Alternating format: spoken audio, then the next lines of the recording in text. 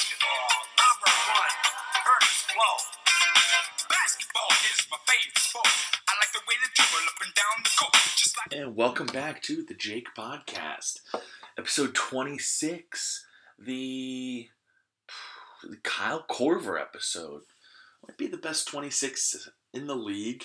Not a very popular number, and certainly one of the better 26s in Cleveland lore because it's really, again, not one of the more popular ones. So Kyle Korver, one of the greatest three-point shooters of all time, current Cleveland Cavalier, rides us into our NBA preview episode.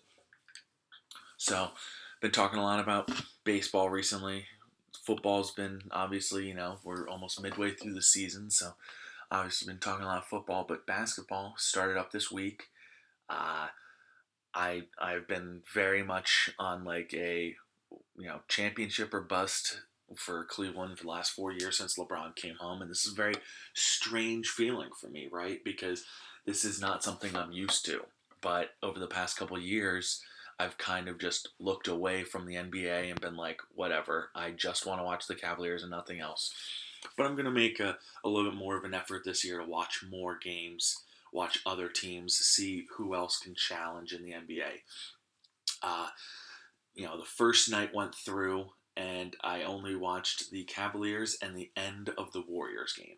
So, pretty good night for me, aside from the fact that the Cavaliers barely won over a team, the Celtics, that I think they're a lot better than, and now Celtics have the built-in excuse of the Gordon Hayward injury, and it was really bad, and I feel really bad for the guy because I actually really like Gordon Hayward, and coming into the season I was like, good, I want the Celtics to think they have this really awesome team that's going to challenge Cleveland or beat Cleveland, and then I want Cleveland to just throttle them in the playoffs again in 5 games. That was my whole thought coming into the season, but that's going to change now because Gordon Hayward landed horribly on his, I guess it was his ankle, and dislocated or fractured his ankle or something because it's ugly, and it wasn't. But everyone was saying this is the ugliest injury they've ever seen. It's not. It's like number 5 on the top. Ooh, do we do an injury top 5? Yeah, I think we do. So we'll save that for later. But yeah, Gordon Hayward. I'm hope for the best recovery, but it looks like he'll be out this whole season, and it'll be like kind of one of those come back in stages type thing, kind of like Paul George. Paul George came back and wasn't really himself just yet. It took like the end of the season he came back, and then the next season was like, okay, now he's back. But I didn't think this Celtics team was much of a threat to beat the Cavs in the playoffs. I know they would, probably take a couple in the regular season. They played 4 times. I was thinking, well, you know what? It just the way the Cavs play in the regular season, they kind of are just like, just get us to one of the top seeds, coast most of the way, and then once the playoffs start, they throttle down. It's a very deep Cavs team. Okay, this is, when healthy, their starting 5 looks like Isaiah Thomas, Dwayne Wade, LeBron, Jay Crowder, and Kevin Love, which means their bench is Derrick Rose, J.R. Smith, Kyle Korver, Jeff Green, who looked great in the first game, and Tristan Thompson, who's been a starter here for years. He's come off the bench before, but that's a really great bench right there. All 5 of those guys could start for a lot of NBA teams. That 5 actually might make the East playoffs as like the 7 seed. It's crazy. And this isn't even counting guys like their rookie Cedi Osman, who they brought over from Croatia. They've been dying to play, but they have no spot for him. And they had to release Eddie Tavares. They had to send down Kendrick Perkins, which that's no big loss there. They have Jose Calderon as like an emergency backup point guard, which that signing made no sense to me, which means they had to trade Richard Jefferson, which was a real bummer because Road Trippin's one of the best podcasts out there. And I don't really know what Allie Clifton and Channing Frye are going to do now that Richard Jefferson is gone. Maybe try to have just a guest host on each week, a la like SNL style. Maybe that's their best route. But for now, it's probably going to be away for a bit, and especially since and I didn't even mention Amon Shumpert. Yeah, that's a really deep Cavs team. I mean, that's like 15 guys deep. They're having to get rid of some of these guys, so they're probably going to make a deal. You know, you look at how deep that team is. You don't need 13 guys who can play.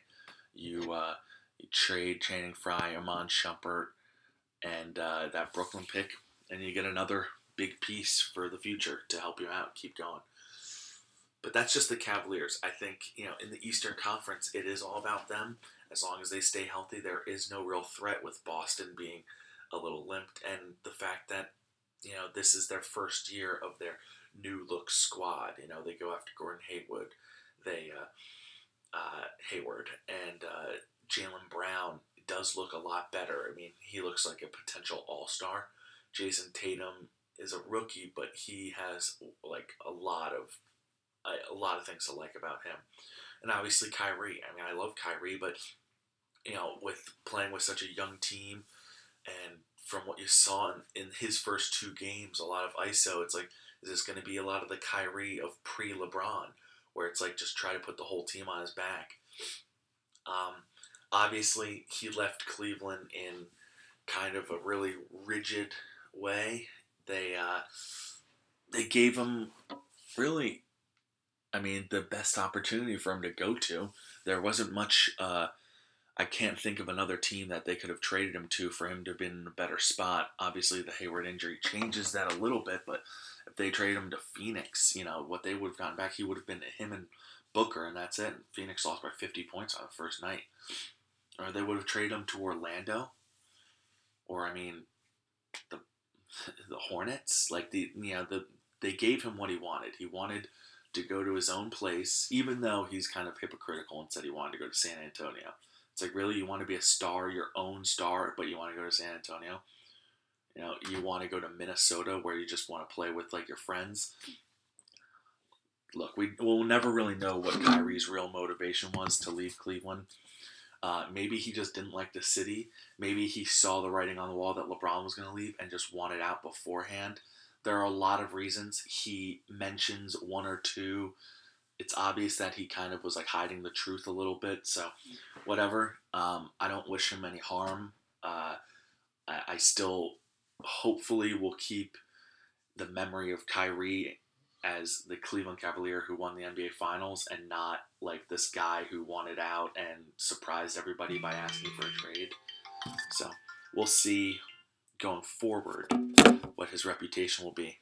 The Cavs actually played a video before the game, but then they stopped. They said they were going to play the video. They didn't play the video because the Cavaliers players were pissed off that it was going to be a tribute video before the opening night. And I can kind of get that. If it was an opening night, if it was like sometime in December, I'd probably be more okay with it. But opening night, you're like, man, this team's gone to 3 straight NBA Finals. They're trying to make it to a 4th, which, like, if they don't, it would be a huge shock if they didn't make it to a 4th straight. And that's something that's incredible. I mean, in Cleveland sports, it's one of the best. It's probably the best run of Cleveland sports since the 90s Indians. And if they make it to 4, it'd probably be the best run since like the 50s, 60s Browns, like of just pure dominance of their conference.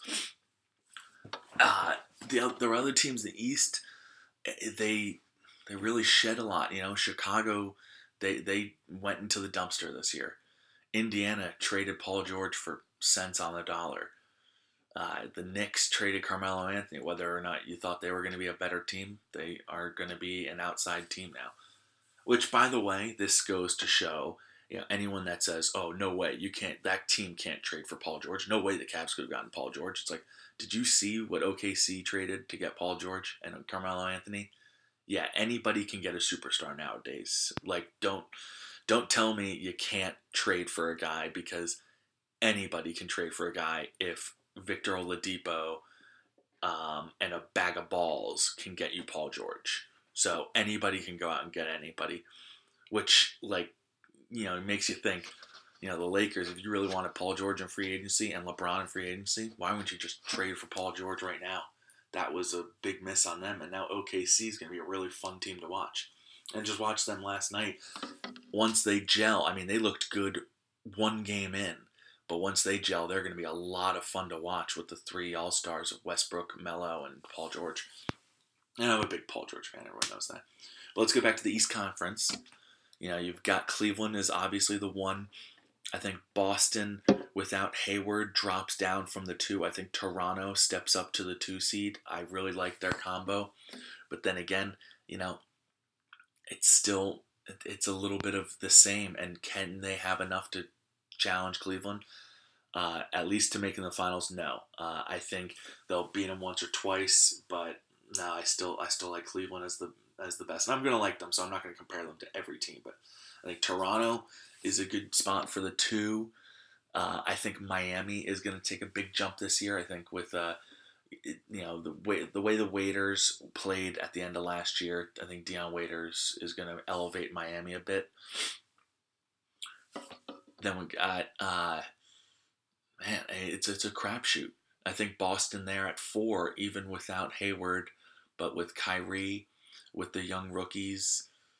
And, he's still got some decent players there, but they got rid of Avery Bradley. They got rid of Isaiah Thomas, Jay Crowder. They're in a tougher spot. They kind of put all their chips in to the 2 All-Stars they required, and they acquired, and one of them is gone now. So Boston's kind of in trouble. They might even fall farther than the 4 seed. But, those are the top teams that I see. If let's say they fall to the 5, I would say Washington is in at the 4. Yeah, that feels pretty good right there. Washington as the 4. I still don't think the Sixers are going to be a contender. I know everybody's really excited to watch them with their young guys, and I am too. I want to see them play, but I don't see them being like a threat or even a playoff team just yet. I said the 5 before. In the last 3, probably Atlanta always finds a way to be a 6 seed, which is stupid. Being a 6 in the NBA really means you're nowhere. Like, at least the bottom teams are getting those lottery picks and have a chance at getting like a franchise-changing player. And the teams at the top are the ones that are competing for the title. But teams like Atlanta and the Hornets that are always around that 6 or 7 seed, what is that? And it's NBA limbo. It never gets you anywhere. It only keeps you in limbo for a longer time. So I know they got rid of a couple contracts and they're getting younger, but they're still too good to be tanking. So I got Atlanta and Charlotte as the 6-7 squad, and then as the 8, that's where things are going to get a little dicey because I don't think Brooklyn's good enough to make the playoffs. I don't think the Knicks are good enough. No, actually, maybe the Knicks are good enough. Maybe they're good enough to make it as the 8 seed and ruin their chances as a team that's going to win the lottery, which they actually ultimately need is just to win the lottery. It's like they should keep Porzingis in a frozen chamber of some sorts. Make Porzingis the next Han Solo, and just keep him in there until they get the 1 seed or the 1 pick. Maybe Frankie Smokes will show up and, be a bit of a surprise to all Knick fans out there. Again, that's not. They're not going to make the. Who knows? Maybe they'll get the 8. Maybe I'm missing somebody. I don't think. Maybe it's Detroit. We'll give the 8 seed to Detroit, and we'll give Knicks fans a little bit something to root for. Not like they need anything right now. I mean, the Yankees are still in the playoffs and probably going to win the World Series. The Dodgers are awaiting the American League champion. Game 5 went Yankees, which I didn't watch any of the games in New York. I barely watched any of the games in Houston because I just don't want to watch baseball anymore. After, Indians were eliminated, I thought, man, you know what? I got to take a step back and can't watch the conference that I think they should be winning right now. Because that's just the bottom line. Is I just am disappointed. It was a great season. I mean, it was my favorite team to ever root for. Came up short. What are you gonna do? So, enough baseball for this week. This was all about basketball. In the West, I mean, it's all about the Warriors. As much as the Cavs dominate the East, the Warriors dominate the West, but the contenders to stop them, I think, are really interesting this year. Houston beat them on night one after trailing by a lot to start the fourth quarter. I think they're trailing by like 13 or 14. Houston, it just showed opening night. I know it's only opening night, but this is a Golden State team that's been together for a while now, and they blew that game at home on ring night. Never a chance. Never thought there would be a chance for them to blow that game, but they did, which makes me think, okay, Houston is a real threat to them. The Clippers obviously are no longer a threat because they were really never a threat. They were always a threat to be the 4 or 5 seed, and the Clippers ended up getting rid of Chris Paul, which means they are no longer a threat in the West. I think the next threat actually comes from OKC. I just saw what you could do with Russell Westbrook alone, and he got a triple-double on night one with those other guys.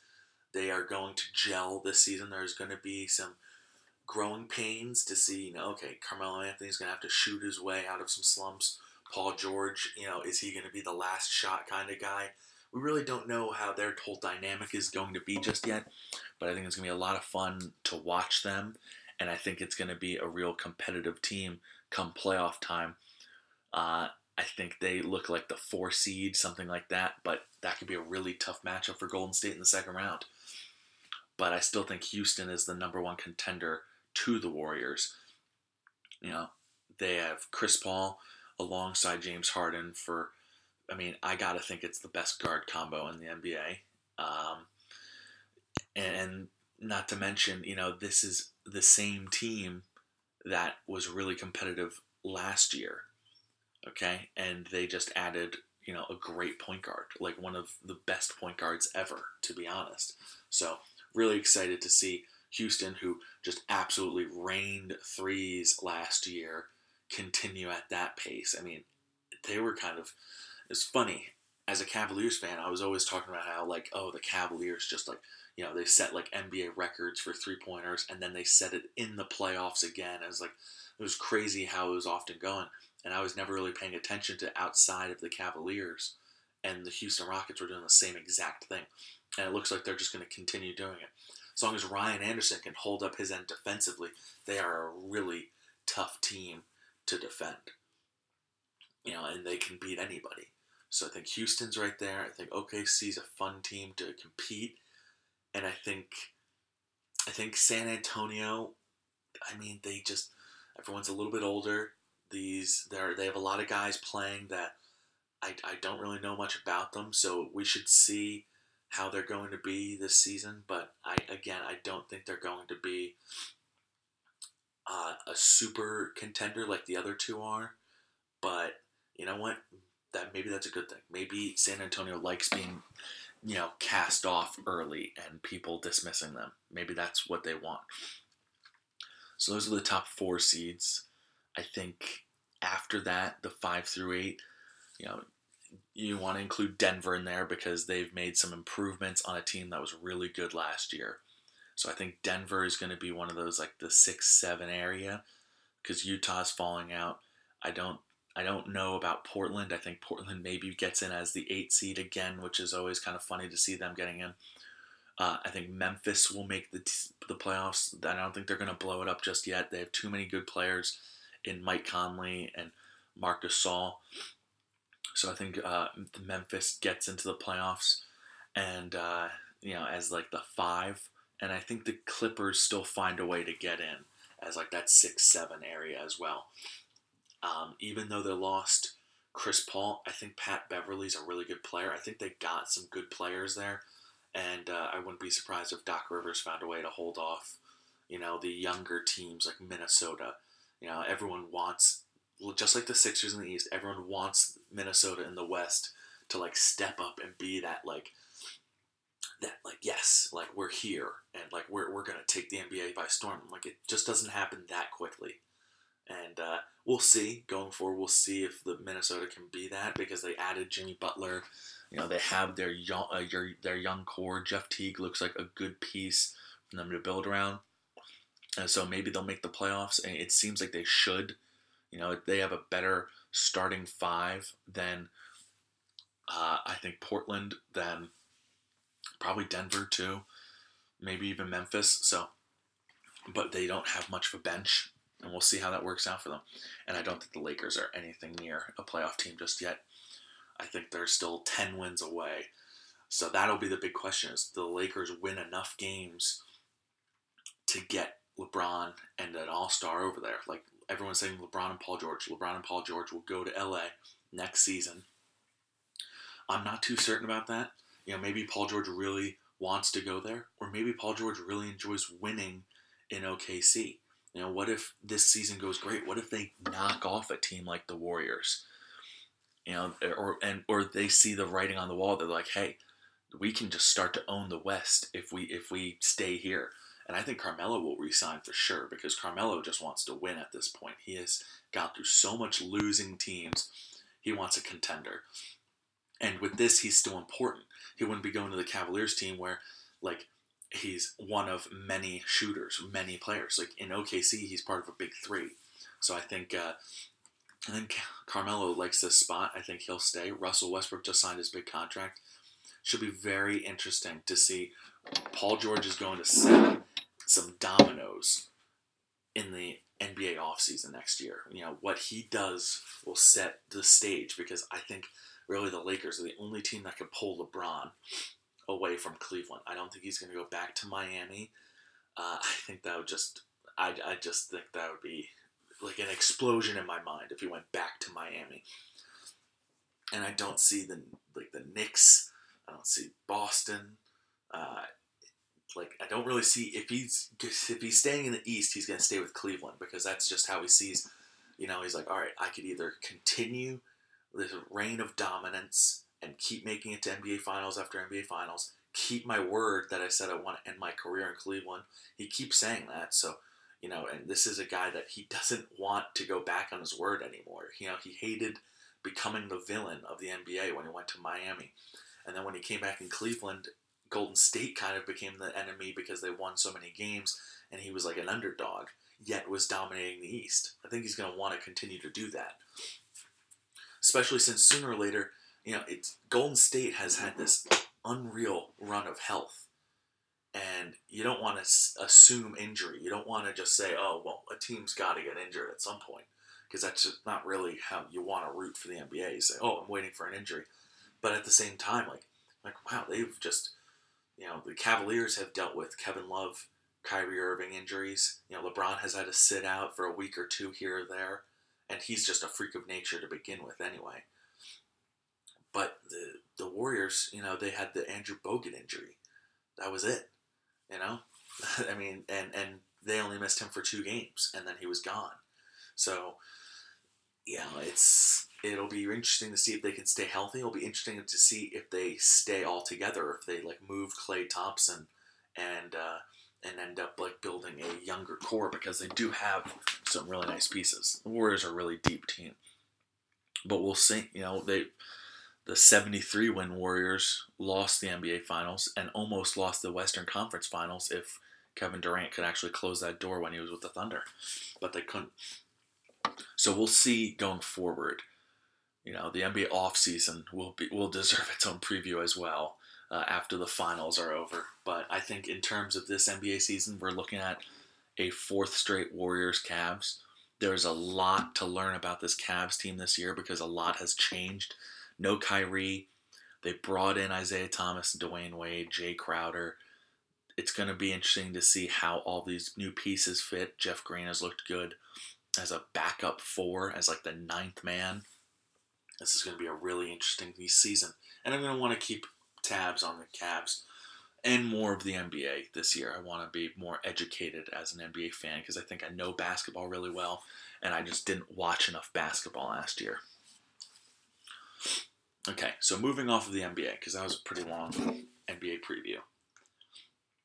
I'm going to do my top 5 injuries. And I don't know if that's tacky with Gordon Hayward's injury, but I think his injury comes in as number 5.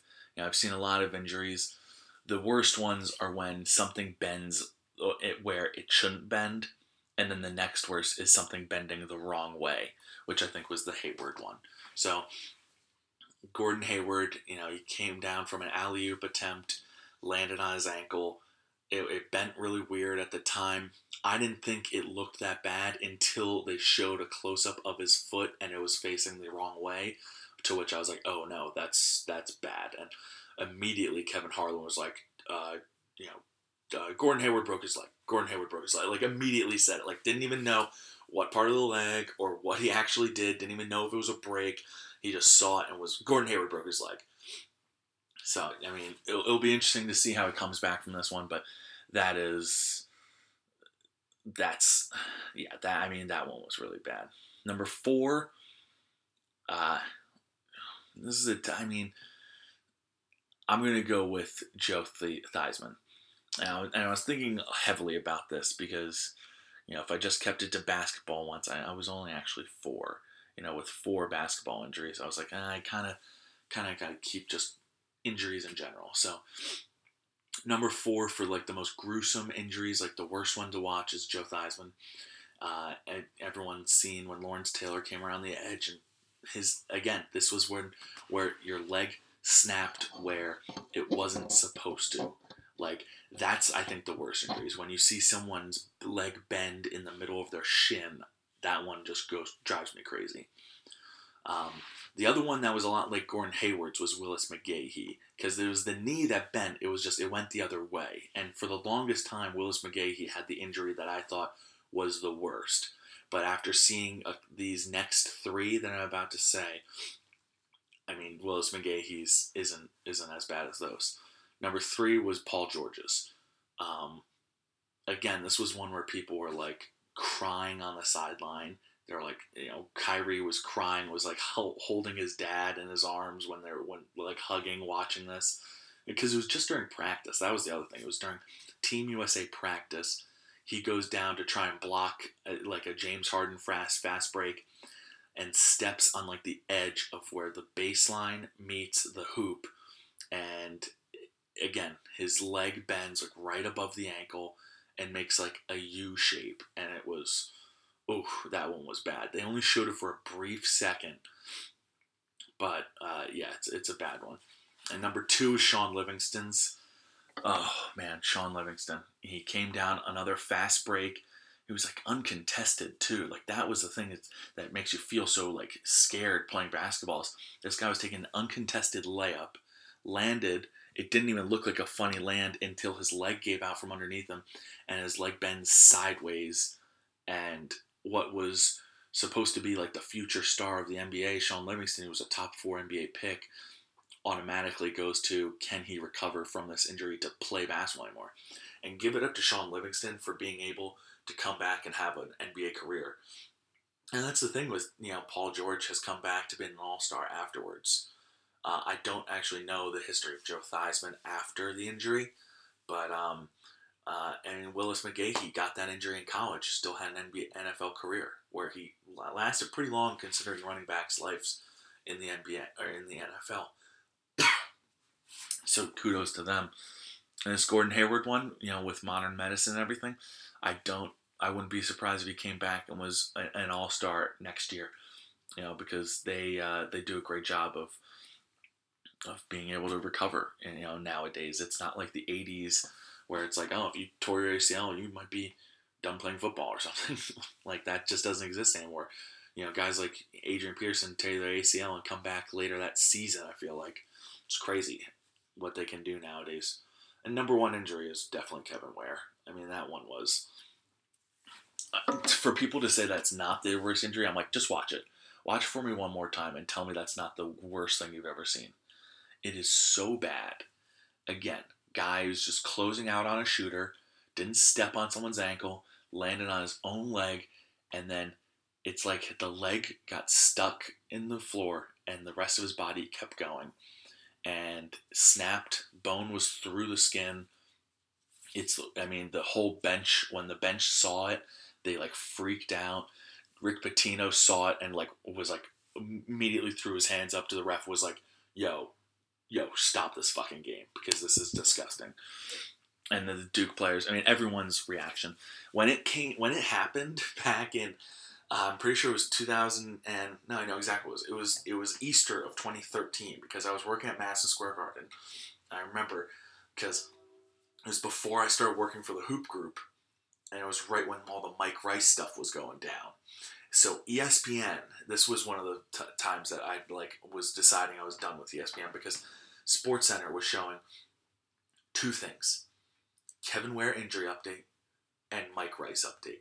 That was it. They didn't show a single thing outside of what is up with Kevin Ware and this whole Mike Rice thing. And it was like it must have been the Monday or the Tuesday after that round of the Elite Eights to get into the Final Four. And Louisville was out of Ware. Then, man, I just remember turning on ESPN and being like, they're still showing this shit? Oh my god. Like, they were obsessed with it. And that was one of the final flags of why I, quit ESPN. But yeah, that's my top 5. Not really much competition for that top 5, which is probably a good thing. You don't want those gruesome injuries. But I would say Willis McGahee would be the number one contender to be on that list. But, anytime your leg snaps in a place where it's not supposed to bend, really bad luck. Really bad. Hopefully Gordon Hayward can get over his. All right, so I got a couple more segments. Quick one. Got a double 1-minute movie review. Did 2 movies this week. 2 weeks ago when I did my 1-minute movie review, I did the 2 Kingsman movies, which I really loved. This one, I'm not going to give out such amazing scores so easily. I saw the 2 Blade Runner movies this week. On Monday, I watched the original Blade Runner, and then on Tuesday, went with my friend Pat to see Blade Runner 2049. So I like that. I got to see them both back to back like that. People saying you don't need to see the first one, you kind of do. I guess you don't actually need to. There's nothing that, you'd be, questioning this and that, because they do it's very similar to the first movie in that they don't explain a whole lot. You kind of just have to pay attention to the details. But you don't need the first movie. But again, the first movie would really help. It would really help you understand kind of the dynamic of the whole replicant Blade Runner relationship if you saw the first one. So I would suggest seeing the first one before seeing the second one. But if you really can't find a way to do it, I would still go see the second one, because I really liked the second one. The sequel, I think, was a lot better than the original. It's about an hour longer, number one, which doesn't help it being better, but it's just a fact to me. And the original can be it was a little long. I've seen it a couple times, and it was I've fallen asleep each time watching it, because it's just one of those film noirs. It's the first neo-noir or science fiction noir film of its genre, which I appreciate and I can get behind, because it really set a tone of just dramatic sci-fi films. This is something that opened up the world to The Matrix and stuff like that, where you really, there's always somebody that's got to set the trend, and so I don't want to rip the original, but it is a little bit long, and even though it's an hour shorter of the new one, it's just not my favorite movie, the first one. I appreciate it, and I love where it came from, and I bet I'd really like the book, but the first one I didn't absolutely love. I think it's set on reputation of being a classic because it set a genre, but it's not exactly the best, Kind of like anytime your dad wants to show you what he thought the funniest movie was growing up. I'm anytime my dad wants to show me Porky's, I'm man, Porky's isn't really that funny, is it? You watch it, Animal House, yes, that, some comedies, defy time and still remain funny, which I think Animal House does, but, there are some that are out there that I'm Dad, that movie's not that funny. He's oh, well, trust me, it was really funny. And I'm I get that. I totally get that. I do understand that, but I kind of think that that's sometimes, when you have nothing to compare it to, it does take the cake, and I think Blade Runner, the original, did. The second one, however, I thought was really something else. I mean, we saw it on the IMAX screen, so that helps. It was visually like one of the best movies I've ever seen. I mean, this is going to be Oscar talk with just what you see on screen, what they do with effects, and all the like whatever goes into making that movie what it was really good visually. I thought the acting was really cool. I thought they did a really good job, with Jared Leto and Ryan Gosling. There's so many intense characters, and I think their acting was just really good. And the plot was a lot of twists. I can't really talk about this movie that much because right from the get-go, there are some twists and turns. So it would kind of be spoiling a little bit if I were to tell you, like, literally anything about this movie, because just the relationship between humans, Blade Runners, replicants, and like everything was really weird. And it was a really cool, twisty turn movie. And they kind of keep it open for a sequel. So I'm really excited to see if they do that again. Maybe they wait another 30 years before making the sequel.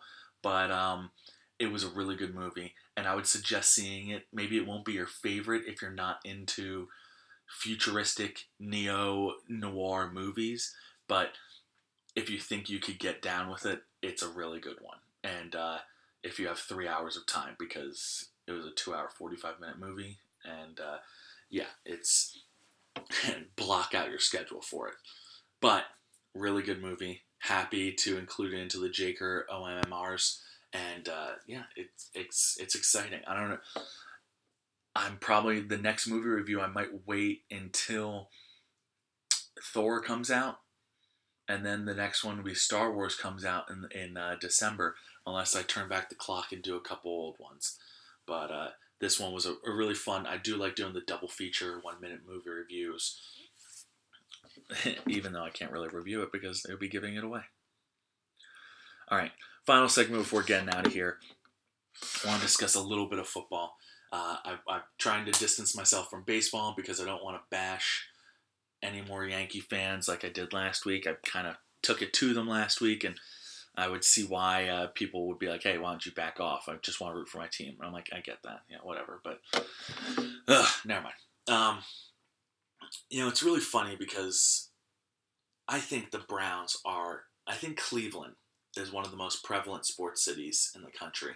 And a lot of people say I'm just biased saying that, but in reality, they're in the sports cycle for every sport. Sorry about that.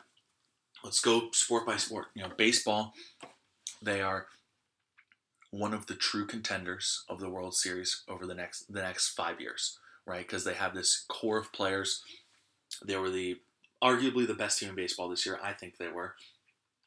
And they aren't going to be losing any pieces next year. I think they're going to be a contender again. And we'll see if they actually get a World Series ring.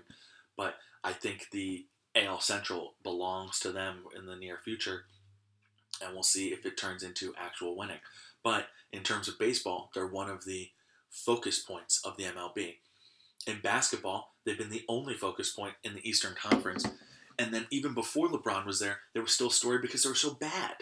So, whether it was, they have LeBron James, or, this team is horrible because LeBron James left them, they've been one of the most prevalent teams in the Eastern Conference for the last decade, if not the most. Actually, no, the most. I mean, they are the most talked about team in the Eastern Conference over the past 10 years, and it's not close. It's them and Miami. And Miami had a 4-year run. Cleveland had 2 years before Miami. Actually, I had more before that, but they had 2 years of being the 1 seed before Miami got LeBron. And then they've been the 1 seed ever since LeBron came back. So, the Indians, Cavs, and I'm going to say the Browns. Okay, the Browns don't do anything. Yet, people can't stop talking about them. They've been bad. But, people don't always talk about the bad teams. People don't talk about the Niners and the Bears like they do the Browns. In recent years when the Jets and Jags have been bad, they don't talk about them like they talk about Cleveland. Everybody has to weigh in on the Browns. They got to say what the Browns are doing. They got to say, classic Browns, Law's Browns, typical Browns. Nobody can keep Browns out of their mouth. You got guys like Matthew Miller, Chris Sims. You got any of the draft experts over at ESPN, Bleacher Report, Walter Football. Literally everybody talks about the Browns. Because they think there's a big contingency out there that thinks, oh, okay, I know what the Browns are doing wrong. I know the Browns. It's like, A, they're rebuilding. They're a bad team. You got to get that through your head before you say, oh, what are the Browns doing? It's like, they're rebuilding. This is what rebuilding looks like. They're a bad football team. Get over it. Do they make mistakes in coaching? Yeah. But again, coaching isn't always flawless for the good teams too. So it just looks worse when you're on a bad team and you're coaching. It makes mistakes too.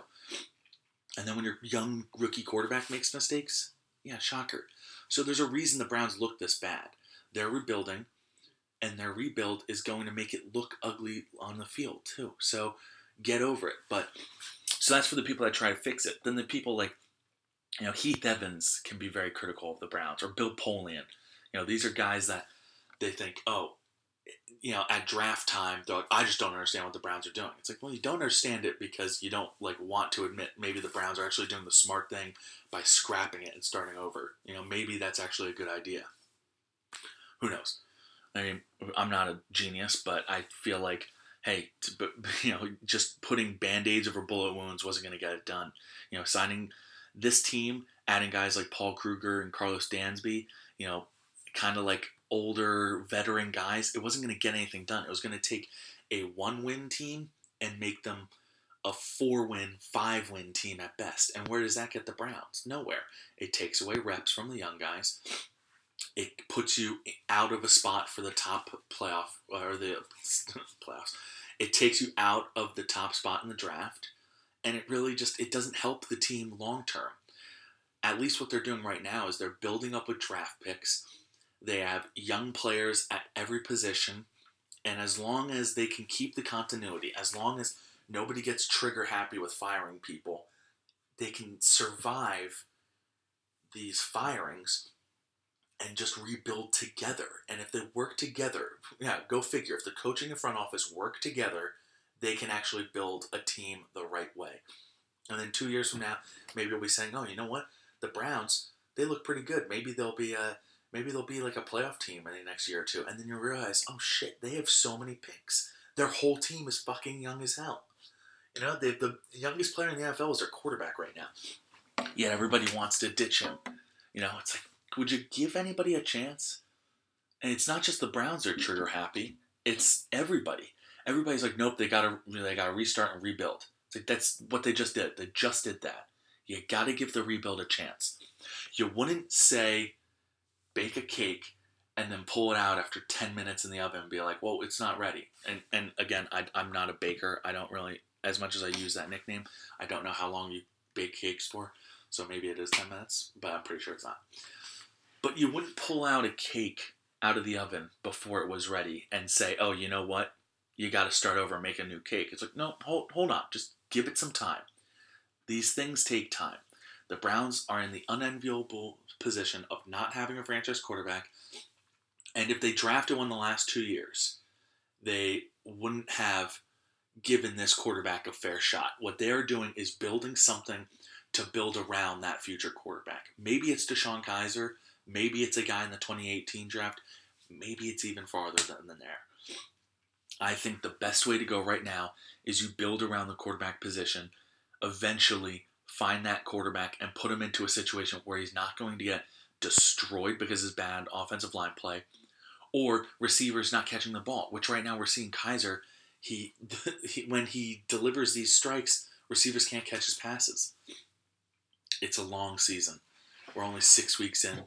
I think the worst has come, and the best is yet to come. There are a lot of better times ahead for Browns fans, and as long as they stick with the plan, they'll be fine. And that's one of the bummers right now, because I want to root for Carson Wentz and Deshaun Watson so bad. I loved Deshaun Watson in college, and my friend Bill Meade told me about Deshaun Watson 3 years ago when he was a sophomore, and I was like, yeah, okay, all right, I'll check him out. And I was liking Clemson because I really liked Taj Boyd. And when Taj Boyd did theirs, he took a team that was really never a contender. With Dabo Swinney, he and Dabo Swinney just made them so much fun to watch. And when my sister was going down there for college, I was like, you know what, I want to pay attention. I want to follow one of these Southeast football teams, whether it was the SEC or the ACC. I want to follow one of these South Carolina ones. So I decided Clemson, not South Carolina. And that was a really good choice. And I ended up going to a game for each. I went to a Clemson game, went to a South Carolina game, and just, I was just really all in on that Clemson run. I was, anytime they played, I was pulling for them. And then when Deshaun Watson became a thing, I was like, oh my God, this guy is something. And I immediately I was like, no matter what, when he won the national championship, the first things I said were, no matter what, I want him on the Browns. And they had a chance. And I understand what the Browns are doing. And I appreciate the fact that they're loading up on these picks. And they can turn that pick, that number 12 pick, that was Deshaun Watson, they turned it into Jabril Peppers plus a future first-round pick. And maybe that first-round pick that they get next year, maybe that turns into 2 more first-round picks. So maybe it's Jabril Peppers plus 2 first-round picks. Because I see what they're doing, and I understand it. And I understand that if Deshaun Watson was on this team, he would not have the success that he'd have in Houston. Houston's got an all-pro receiver, another first-round pick that's playing because Will Fuller's playing and Corey Coleman ain't in Cleveland. So that's a big factor here. And he's got just a winning atmosphere. They've had a team that's won games before. And right now in Cleveland, this is a rebuild. This would be tough on Deshaun Watson. I don't think he'd look any good in Cleveland right now. Carson Wentz, too. I think if the Browns didn't do that trade and they just got Wentz, they would have an even worse roster than they have now. Think about that. Everyone thinks the Browns are horrible, and they're a really bad team, but at least they have young players to build around. If they had drafted Carson Wentz and didn't make these trades, they wouldn't have these young players. They would have old veterans that aren't really worthy of being on rosters and undrafted guys and late-round picks because that's what they wouldn't have. I mean, if they had drafted Carson Wentz, he would not be doing the same thing. And I hope people understand that that's how this works. Yes, the Browns could have drafted Carson Wentz. Yes, they could have drafted Deshaun Watson. We all know and we all get that. But, I mean, look, it's tired. It's tired at this point. I want to root for those guys so badly.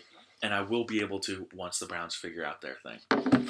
But until then, it's just going to be more hard times. Anyway, got a big weekend. My buddy Chris Heine, one of my most loyal listeners, is getting married. And that should be a very fun weekend. We'll see how I do fitting into my suit tonight. Got the lunch break gala. Last one where my dad's actually not the president of Lunch Break anymore, but we're going anyway to support him and support Lunch Break, which is a great cause. And who knows, maybe I'll get over to see the end of the RBC St. John Vianney game because St. John Vianney has won 30-something straight games, and RBC is like a top 15 team in the state. Should be a very fun showdown for my alma mater. And then, after Heine's wedding, we'll move on to the next one where I'm a groomsman at Tom's wedding. It is wedding season. It is definitely that. Anyway, thanks again for listening to the Jake Podcast. Hope you had a good one. See you next week.